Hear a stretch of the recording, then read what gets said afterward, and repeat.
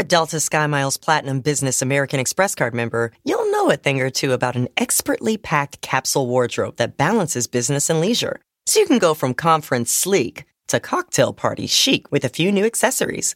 You can hustle from 9 to 5 before exploring with ease from 5 to 9. Because you're the chief excursion officer. The Delta SkyMiles Platinum Business American Express card. If you travel, you know. Learn more at go.amex/business. Planning an international trip and want to learn the language of your destination? Then check out the language learning program Rosetta Stone on desktop or as an app. Rosetta Stone is designed to immerse you in the language you're learning. Plus, the True Accent feature even gives you feedback on your pronunciation. Don't put off learning that language. There's no better time than right now to get started. For a very limited time, listeners can get Rosetta Stone's lifetime membership for 50% off. That's 50% off unlimited access to 25 language courses for the rest of your life. Redeem your 50% off at rosettastone.com today.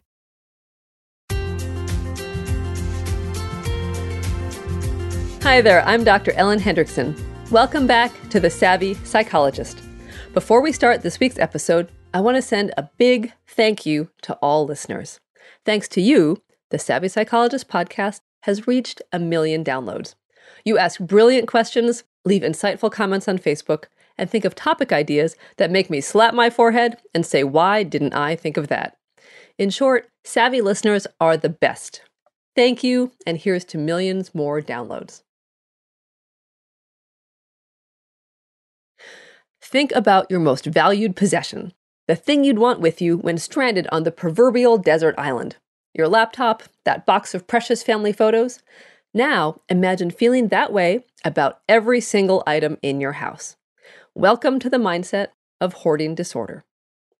No one knows the true prevalence of hoarding, but a 2013 study in the British Journal of Psychiatry estimates a minimum of 1.5% of the population, which equals 4.5 million Americans. And because hoarding disorder is isolating and often hidden, you can bet the number is much higher. In fact, the International OCD Foundation estimates up to 5% of us, that's 1 in 20, are hoarders.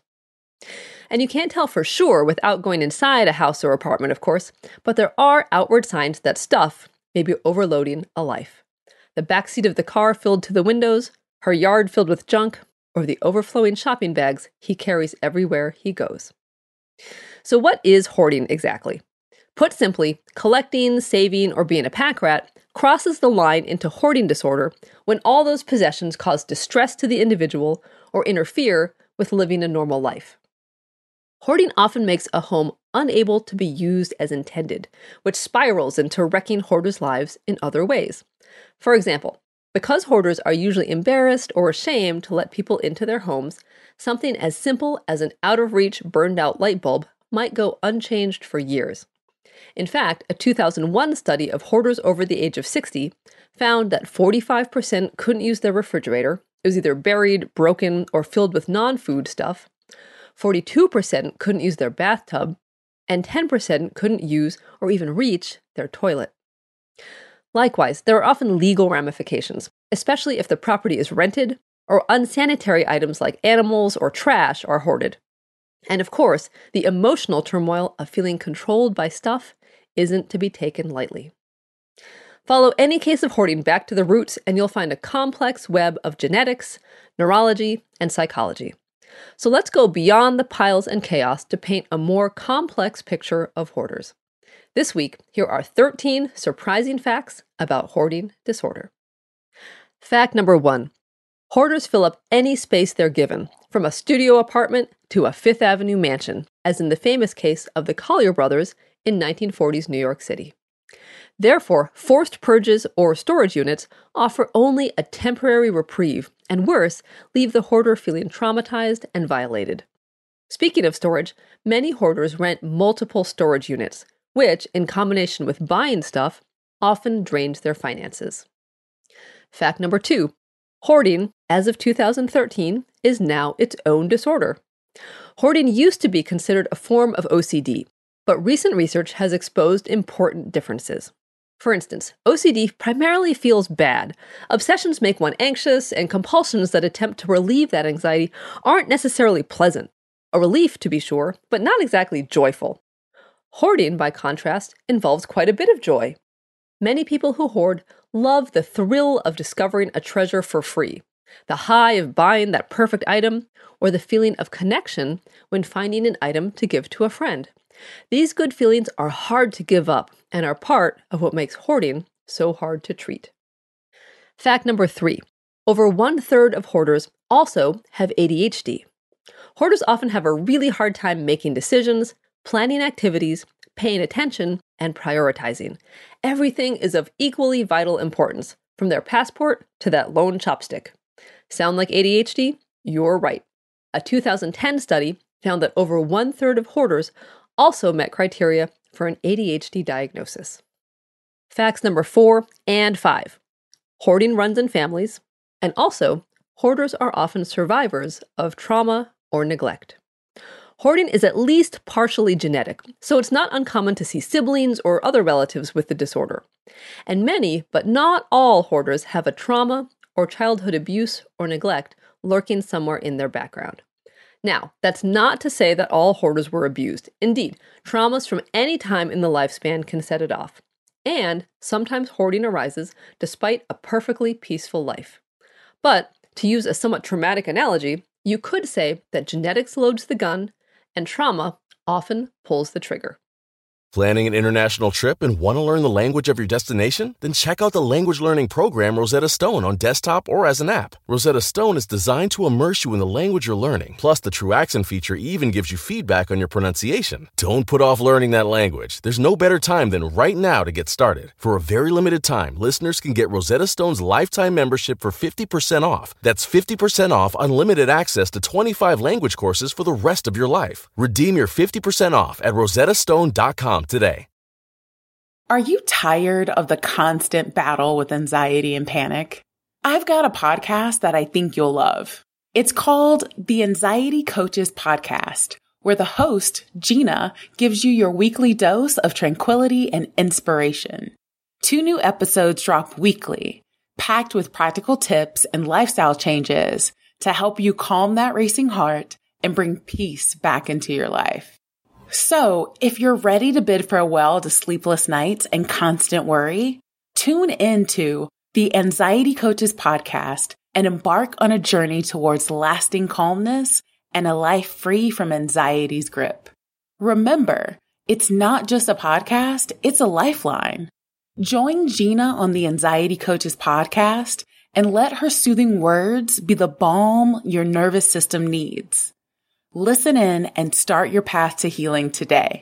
The AnxietyCoachesPodcast.com, because healing begins the first time you listen. Fact number 6. Hoarders don't all hoard for the same reasons. Some hoard things they think of as extensions of themselves, personal memorabilia, or everyday items from their lives. Others hoard things that remind them of people they love.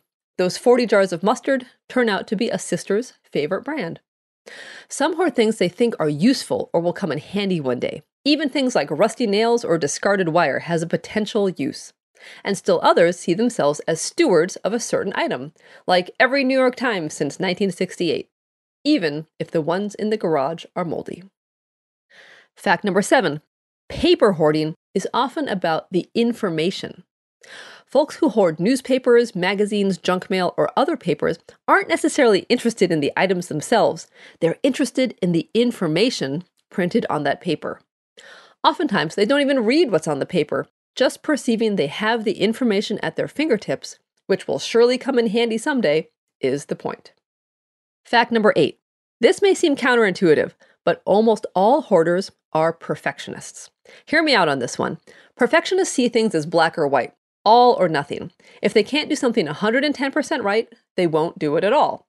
So, when they can't meet their own standards, they give up. Therefore, hoarders would rather live in squalor than risk a less than perfect hoard. But perfect might not be what you or I call perfect. Those of you with OCD or OCD tendencies might be able to understand this. Sometimes, objects have to be arranged so they are just right. You just know in your bones when it's right, and you do it over and over until you feel that just right feeling. Then you know it's perfect.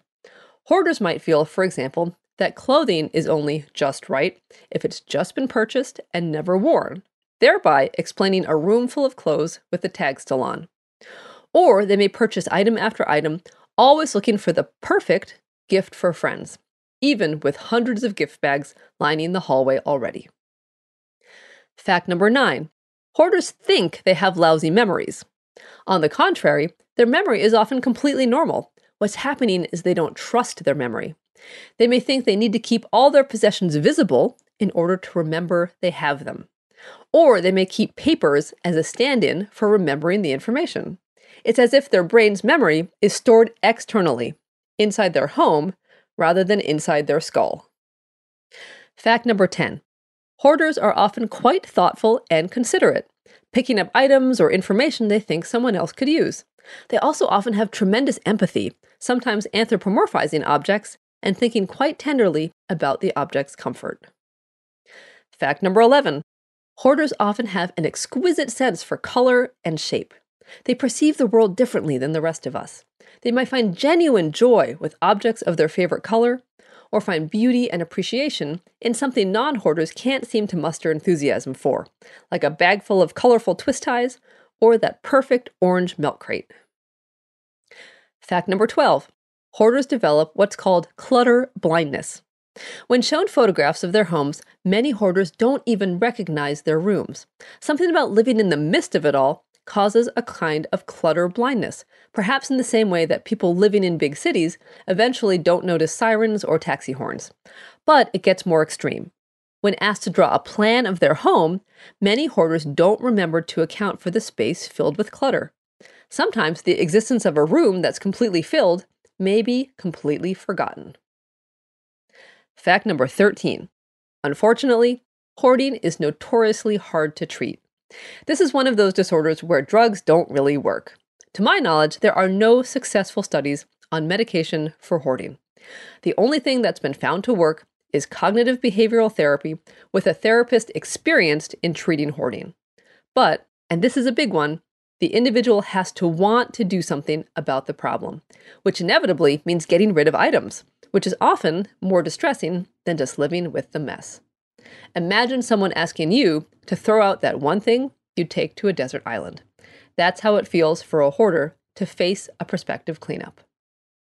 I've included a link in the show notes to a helpful fact sheet from the International OCD Foundation, the leading organization for hoarding awareness and research. Find it at quickanddirtytips.com/savvy-psychologist. A great book on hoarding, which inspired some of these facts, is Stuff, Compulsive Hoarding and the Meaning of Things by Randy O. Frost and Gail Steckety, scientists on the cutting edge of hoarding research. And it reads like a thriller. In fact, dare I say, it was a compulsive read. And finally, a novel inspired by history's most famous hoarders offers a compassionate look at the imagined lives of the Collier brothers, who died under more than 120 tons of trash in their New York City mansion. It's entitled Homer and Langley, by none other than E.L. Doctorow. If The Savvy Psychologist is useful to you, let me know by signing up for the Savvy Psychologist newsletter. To be one of the first to get exclusive tips like does brain training really work, how to master the art of conversation, and more, go to quickanddirtytips.com/newsletters to sign up. Thanks for listening. I'm Dr. Ellen Hendrickson. For a transcript of the podcast and references for the studies I mentioned, check out quickanddirtytips.com/savvy-psychologist. Of course, the Savvy Psychologist is strictly for informational purposes and doesn't substitute for psychiatric care or psychotherapy by a licensed professional. Thank you for listening, and I'll see you next week for a happier, healthier mind.